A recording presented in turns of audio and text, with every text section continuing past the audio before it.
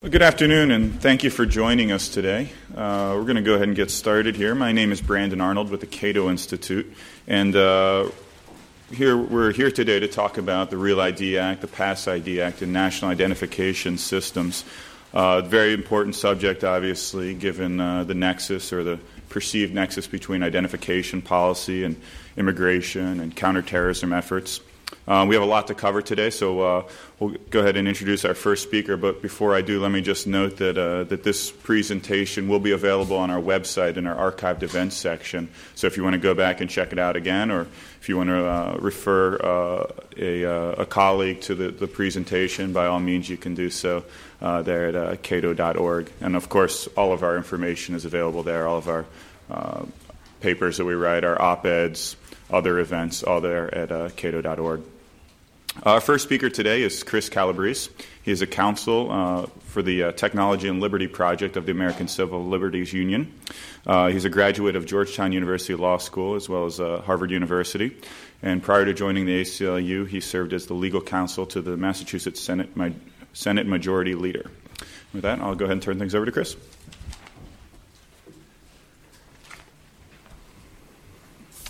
Thanks. It's good to be here.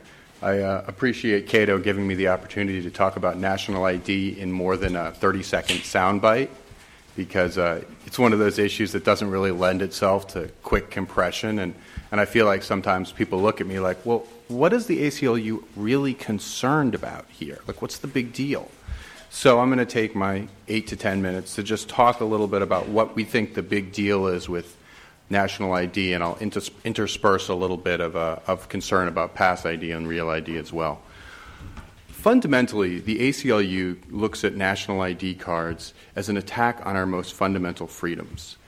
Essentially, when you adopt a national ID card, suddenly your right to do a lot of things that used to be just your given right as an American, whether it's to travel, whether it's to work, whether it's to enter a federal facility, is derived from a credential. Now, suddenly, instead of just being able to do these things, you need the government's approval. There's a reason that "show us your papers, please" is so closely associated with repressive regimes.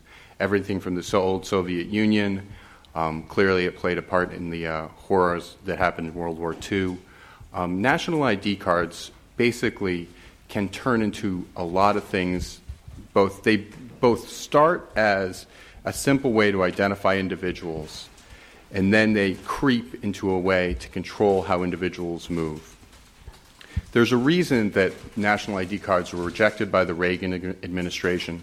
President Clinton called them creeping big brotherism. Of course, they are creeping big brotherism. I mean, what else are you going to call a system that creates a massive infrastructure for tracking our movements and for controlling where we go? The ACLU has always been concerned, of course, about mission creep. You see recently Senator Schumer said that he would like a national identification system to be used as part of electronic employment verification, so that everyone would need some kind of identification. And he's actually talking about a biometric fingerprint identification. So now suddenly you're going to need to have a national ID card in order to work. Real ID and Pass ID, of course, have these problems. They're, Real ID you needed to travel. Under Pass ID, what you see is still a difficulty getting on an airplane, a lot of TSA discretion if you don't have a Pass ID in whether you're going to be allowed to board an airplane, and some indeterminate amount of federal facilities you won't be able to enter if you don't have a Pass ID. In addition, of course, to the mission creep and internal passport concerns, there's also a concern about the bureaucracy that national IDs cause. What you see is, to take an example from a Real ID context, in Alabama in 2005, the state of Alabama wanted to get a jump on the Real ID requirements. So what they said was that every Alabama license, the name on every Alabama license must exactly match the information that's in the Social Security database. And they sent letters to that effect to about 70,000 drivers in Alabama. And of course, they started with the drivers who had licenses for the longest, who were mostly senior citizens. So seniors got this letter, and they saw, if you don't fix your information, you're not going to be able to drive. And so senior citizens poured into the Alabama DMV, and you had folks, waiting in line literally for days. And then, my favorite part of this is one woman, after literally standing in line for like 3 days, was told, she could fix her license and get a new license with the correct name, but of course she was going to have to pay the $18 fee to change it. And she went, I believe in her own words, she hit the roof. So you see a lot of these concerns because people need to bring identification documents. They need to prove who they are. They need to bring their birth certificate in. And, the punchline on all of this is, of course, that national ID cards don't protect Americans. They don't provide security. It's a very counterintuitive idea for most of us because we think that, and this is basic human psychology, we think that knowing someone tells us whether we're going to be secure with them. We apply this principle with our friends, with our neighbors. The more we know, the better. If we know who they are, we'll be able to trust them. Well, that's not true in the abstract. It's not true when you look at the broad country. Timothy McVeigh, Ted Kaczynski, these were all people who were easily identified, the Beltway sniper. These were folks who were able to get ID, but of course that provided no security or actual safety. Government Computer News called Real ID the worst security idea of 2005. That gives you a sense about, how it was regarded. In addition, of course, all the identity-based security measures that exist now that would key off a national ID, for example, the terrorist watch lists, are a complete debacle. There's more than 1 million identities in the terrorist watch list. People are stopped who are on the terrorist watch list all the time, at airports, by police. In the lion's share of those cases, as a matter of fact, and I can think of very few cases where this is not true, those contacts resulted in absolutely nothing. So think about that. You have people who are on the terrorist watch list who are presumably very dangerous, though apparently not dangerous enough to actually arrest if you encounter them. So this entire identity-based security measure simply doesn't work. It doesn't protect us. It also, when you create a rigid standardization of identity documents, you also alienate a lot of people who are simply trying to live their lives in America. Specifically, a number of religious minorities have strong religious objections to being photographed. The Amish, the Mennonites. Folks like these have long held a special place in America and have long been able to work within our federal system so as their religious beliefs are not trampled. Many states have found ways to create exceptions for religious beliefs. Now, something like a Pass ID or Real ID eliminates those exemptions. And it says that you will not be able to, get a Pass ID if you do not have your photo taken, if you do not submit to these requirements. So these are, no one is going to infiltrate the Amish in order to get, access to our country, to get an ID that doesn't have a photograph. Nor is an ID that doesn't have a photograph going to get them anywhere. And matter of fact, I suspect that it would arouse much more suspicion than simply presenting a photo document that doesn't, a regular photo document. But something like Pass ID wipes that out. You also have the large privacy problems that are created when you put all of this information in a giant database. Now, this was a singular problem in Real ID because it created a massive federal database of all driver's license information and all the information that you need to, get a driver's license, such as a scanned copy of your birth certificate, your Social Security number. Now, Pass ID, unfortunately, in some part eliminates that national database, but it still requires state databases, and it still creates a pilot program for states to reach out to every other state to assure that a driver doesn't have a license in any other state. So that's still the possible basis for a national ID card or in a national ID database. But let me give you one real-world example of the dangers of aggregating data information. Victims of domestic violence have long been concerned about the vulnerability they face when their address information is known. Because this is the kind of information that their stalkers, their abusers are looking to get their hands on, and they'll work very hard to do that. Before Real ID and Pass ID, many states allowed you to put a post office box down for your address. Many states allowed you just to put your sister's address down or your, somewhere else to protect your privacy. Well, Real ID said no. You have to have the principal address on the driver's license. Well, that's a really dangerous piece of information. I mean, driver's license databases are not terribly secure. They're accessed by an awful lot of people. And domestic violence advocates have many stories of people who've had their driver's license information and they're accessed, and that information has been used against victims. So Pass ID creates what seems to be an exception. It says domestic violence victims will be able to shield their address. Well, that's great, but it still means a bureaucratic process they have to go through. They still have to prove they're a victim. They still have to, they still have their driver's license or still have their address somewhere in the database. This kind of privacy problem is endemic when you collect large amounts of information in a database. Now, everybody always says that the ACLU are naysayers, and we don't have solutions. We only talk about what's wrong. Well, I'm here to tell you that that's not always the case. We believe that there are solutions for strengthening driver's license security. We believe there are ways that we can safeguard our driver's licenses without creating a national ID card. And Representative Steve Cohen from Tennessee has agreed to sponsor a bill, and I believe there are dear colleague letters in the back, which creates a process through a negotiated rulemaking which would reform our driver's license system, work cooperatively with the states to create a system that isn't as burdensome, doesn't create these kind of identity requirements that force folks to jump through all these hoops. It doesn't, it allows religious minorities to have the same state-based exemptions that they have now. It doesn't create a national database. It doesn't require the driver's license for set federal purposes.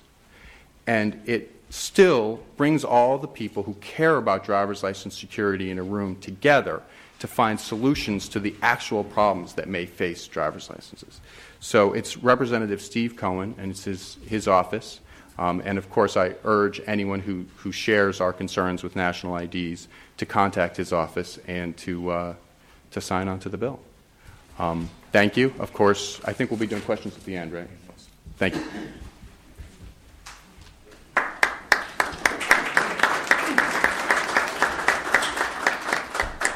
Thanks, Chris. I should note there are plenty of seats here in the front for folks that are standing in the back. If you want to make your way and grab a seat there, by all means, feel free. Our next speaker is David Williams. Dave is the Vice President of Policy at Citizens Against Government Waste. He is an expert on government waste and the budget process, as well as today's subject, identification policy. He's testified numerous times on Capitol Hill before a variety of committees, and also authored a number of publications, including the Pig Book, Prime Cuts, several state piglet books, and numerous investigative reports. Dave has a Master's of Art in Political Science from Villanova and a Bachelor of Science in Telecommunications from Kutztown University. Dave?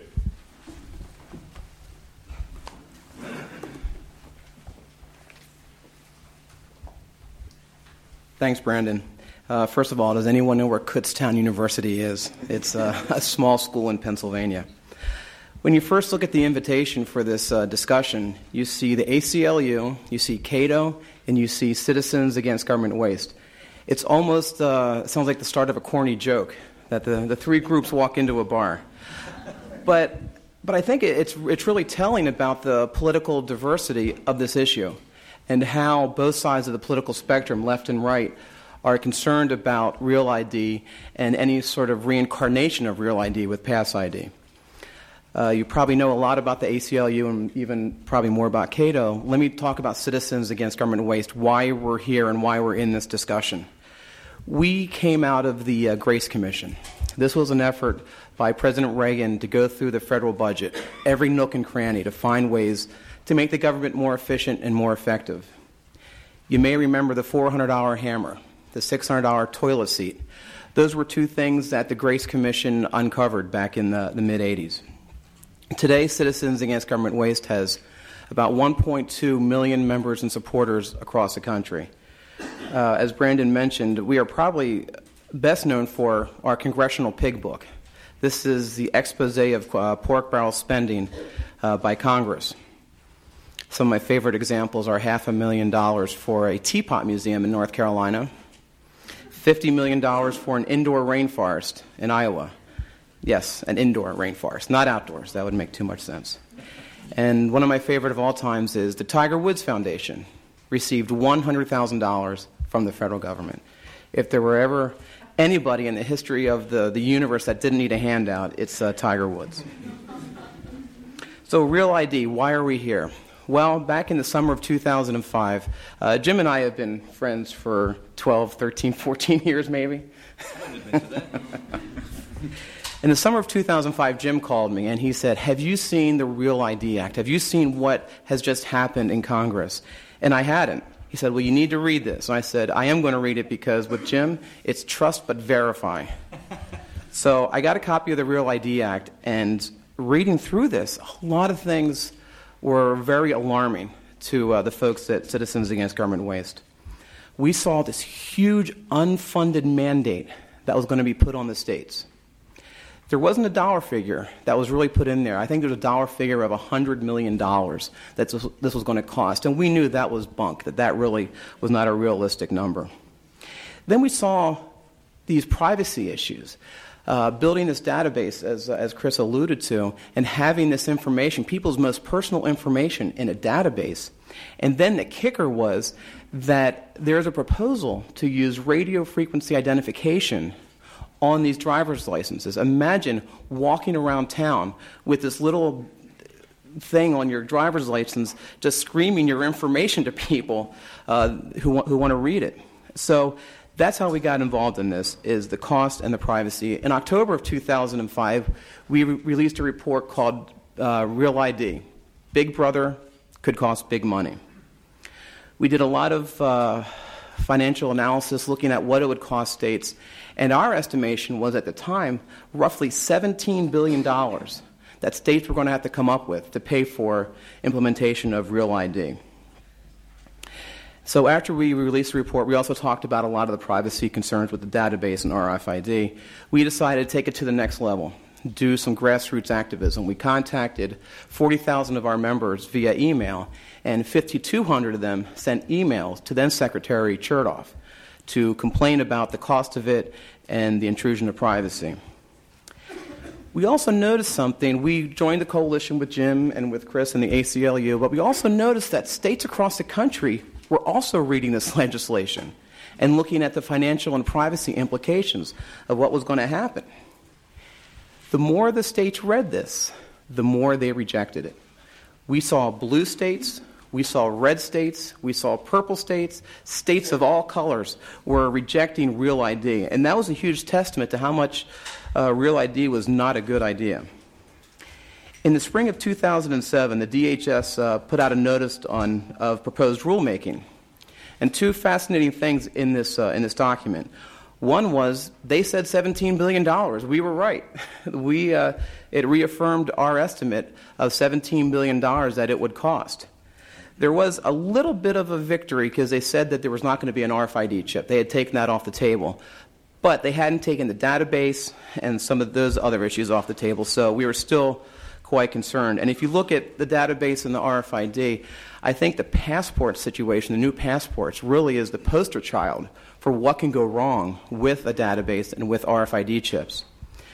Last year, during the presidential election, Senators McCain, Obama, and Clinton had their personal information hacked into by a State Department employee, not by some rogue person out there, but someone who's being paid by the taxpayer, hacked into their information, their database, and got their most personal information. And then leading up to the implementation of the passports, we saw State Department officials testify and hold their passport, their new RFID passport up, and actually people in the back of the room were hacking it as he was giving his demonstration. So we had absolutely zero confidence that any sort of database and any sort of RFID chip really would produce any sort of secure identification. So as time has gone on, the states have continued to reject it. And I think the reason why we're here is because we have been successful. Congress is nervous. They're worried because one state after the next is rejecting this. So what do? They repackage it. Like they repackage everything in this city, and they call it Pass ID. And they say, well, it's not going to cost as much. There aren't a lot of the same requirements for database collection. Well, if that were the case, we probably wouldn't be here, would we? So what has changed? Virtually nothing has changed. A few key points. Data collection requirements are still virtually the same. Now, it does not require retention, but also does not prohibit it. So that's a key point. And also it says that there needs to be an effective procedure to confirm or verify a renewing applicant's file. And this is where you get into a lot of the problems, and Jim may talk about this a little bit later.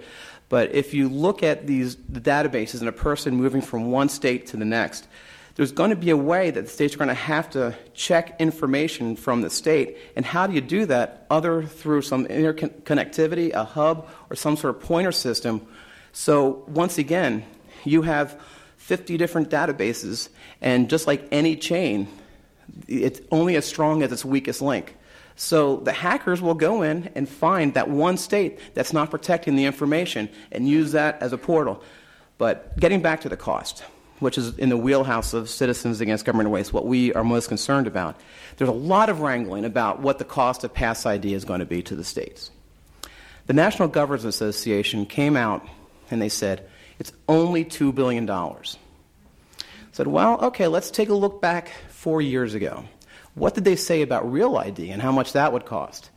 And they estimated that to cost about $4 billion.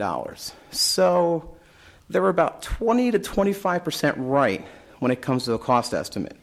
So this Pass ID could cost anywhere from about $8 to $11 billion. In 2005, states couldn't afford this, even in good economic times. Today, $11 billion, states really can't afford it. And I have a list of 50 good reasons why states can't afford it. Let's see, Alabama has a deficit of $1.2 billion. Alaska has a deficit of $1.3 billion. The list goes on and on. This is why states can't afford it. What is Pass ID? Pass ID is just lipstick on a pig. And that pig is Real ID. And will this really make us safe? Is this going to enhance the security in this country? It won't, because even let's take a time trip into, let's say, 20 years from now, and we have a national ID, and you're traveling. Your wallet gets stolen or lost. You go to the airport. They're not going to allow you to go home because you don't have a picture ID. What do you have to do? Do you have to rent a car? Oh, no, you can't rent a car. No picture ID. You're still going to be allowed to travel. And Jim and I have actually played this game back and forth as we've flown in this country without photo ID. And it works. You just go through a secondary line, and it's at times a lot quicker than the primary line. But fundamentally think, why do they need to know who you are as long as you're not carrying weapons or you're not a threat to the security of the airplane? So potentially, we're going to spend billions upon billions of dollars that we don't have to create a system that we don't need. And as Chris said, ACLU, they like to come up with solutions. We don't. We're Citizens Against. We don't have to be for anything. I thought it was a rarity. I wanted to cite it. So, thank you.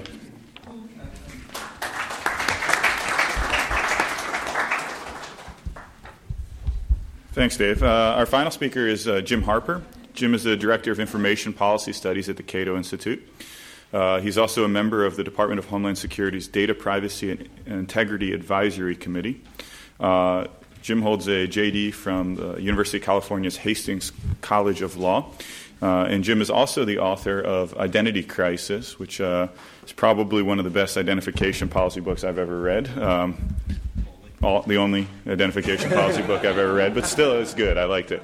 And we do provide copies of our books free of charge to Capitol Hill staff. So if after hearing Jim's remarks you're interested in a copy of the book, please see me after the event. Jim? Thanks. Thanks, Brandon. Thanks to all of you for being here to hear us out. I thought Dave's presentation was great. Chris's was great too. The joke goes like this. A couple of guys walk into a bar. When they walk out of the bar, one of the guys has taken the other guy's ID from him, and he has to fly home without it. And that's how you learn how the identification systems in our country work. And we have had fun with that. So real ID, pass ID, or no national ID at all. The two here have done a great job of going through these issues, so I'm happy to bat a little bit of cleanup and reiterate some of the issues they've talked about and maybe give a little bit more depth, and I'll be really glad to go to questions and answer the things that you really want to hear about. Privacy issues with a national ID card system like this can be divided up into two kinds of issues. There's in-system privacy concerns, and then there's out-of-system privacy concerns. So in-system, those are the privacy concerns you have with the card, with the databases, and so on and so forth. ID fraud, I don't think they specifically mentioned, but ID fraud is one of the principal concerns with this kind of thing, because the requirements are to have scanned copies of your birth certificates and other identity documents held by state DMVs.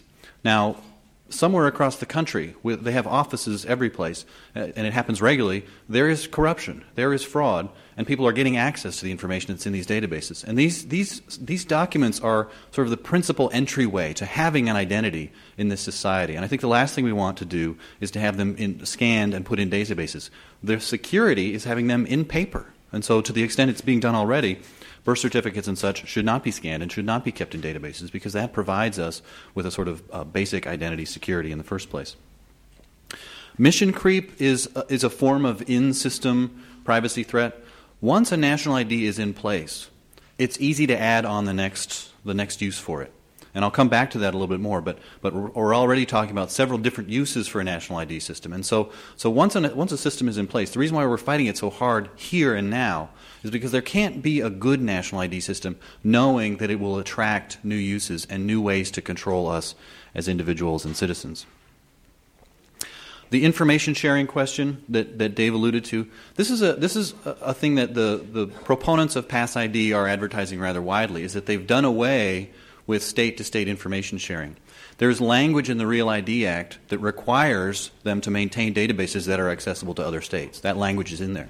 The language is not in Pass ID, but the functions that information sharing capability supports is still in Pass ID.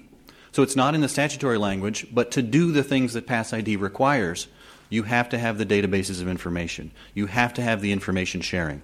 So we hear, if you get close to the discussion, you'll hear that the hub has been taken out. That's the idea of it's better than having wide open databases to everybody, a hub type system.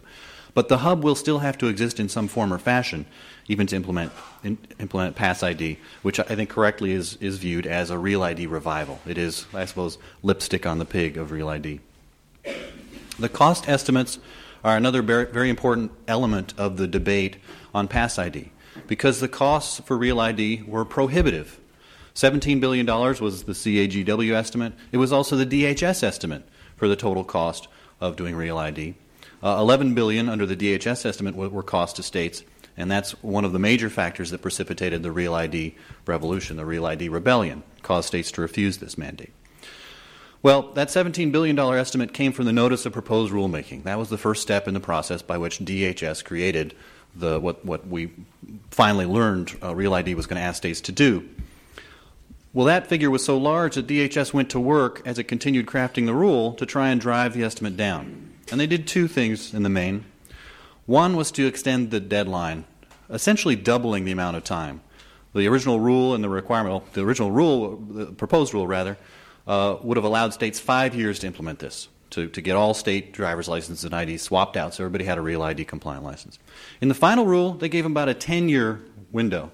That meant that states wouldn't have to hire as much new staff. They wouldn't have to have as much new computer equipment, though they would still have to do plenty of both. That drove the total cost estimate, now again a DHS estimate, down to $7 billion. $2.4 billion of that would be states. By the way, in both these estimates, about $5 billion in costs were costs to individuals, mostly in the form of time spent standing in line at DMVs and spent looking for the documents that you need to prove who you are just to get your driver's license renewed. That's 250 million hours standing in line by otherwise productive Americans across the country, people who you might end up hearing from if they have to do this. Well, the Pass ID, I think it's important to say that the proponents of Pass ID want to do the right thing. The folks in the Senate have worked hard because they perceive an impasse. I think they're incorrect about the impasse, and I think they're incorrect about what they came up with. But proponents of Pass, like the National Governors Association, have estimated that the cost would be about $2 billion to states. But that's kind of an estimate that's picked out of the air. And it's important to recognize that the requirements of the Pass ID are much like the original Real ID, 5 years to implement. And so it's much more likely that the cost to states under Pass ID, should it pass, would be much closer to the $11 billion figure that DHS came up with in its original estimate. And this is also a figure that the National Conference of State Legislatures, the American Association of Motor Vehicle Administrators, and the NGA came up with in their original estimate. So the NGA is contradicting itself, essentially, when it says that the Pass ID Act will only cost states about $2 billion. So that practical stuff is very important, and cost is a big driver in this discussion. But of course, in discussion of national ID and identity security, effectiveness is important. Security. What would we get if we had such a system? And we should never forget that having security is a reason why we have a government. Even libertarians, who were sometimes cartooned as not wanting a government, that's why we have government, is to provide security. So if we had a system that provided security, you wouldn't have me arguing against it. I have done a lot of work on identity and identity-based security. I did write a book on it. It's the least bad public policy book you may read this year. Who knows? But again, identity-based security, there are really two forms of avoidance. Let me say this first. A lot of people believe, and they're right, that knowing who people are provides you some security. It's true in our everyday transactions, in our everyday relationships.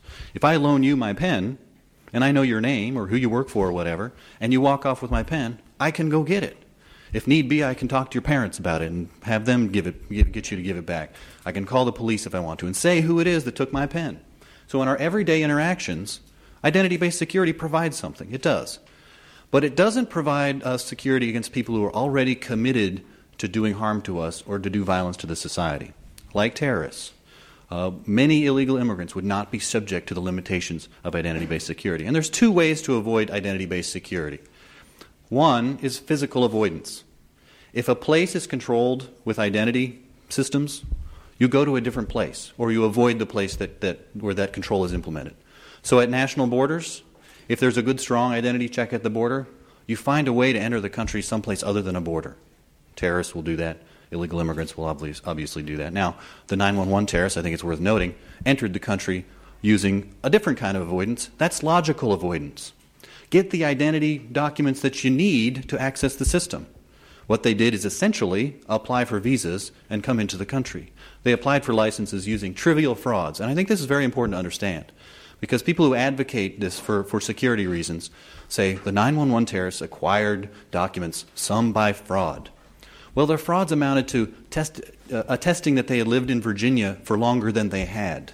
Very trivial frauds. And if you had Real ID back then, it wouldn't have prevented them from getting the documents they needed anyway. So logical avoidance, that is getting the documents you need, would still allow such a thing to happen again in the future, had we not done all the other things that actually secure the country against these kinds of threats. In the immigration context, you would get something out of having a national ID. Some people would be hindered from accessing employment, and thus the incentives to be in the country would go down. And so I think it's fair to say that you would get a small benefit. But you'd get a large cost, and they come a couple different ways that people don't recognize. In addition to dollar costs, you would have more avoidance. That is, more employers and more workers would move under the table. And that would breed more disrespect for the rule of law than we already have, under the table working. More fraud and corruption. Already we have many examples where departments of motor vehicles across the country employees there will sell IDs. And there's going to be more demand for these false but genuine IDs, the more that we try to place responsibility onto the driver's license and onto the ID. So those are big costs.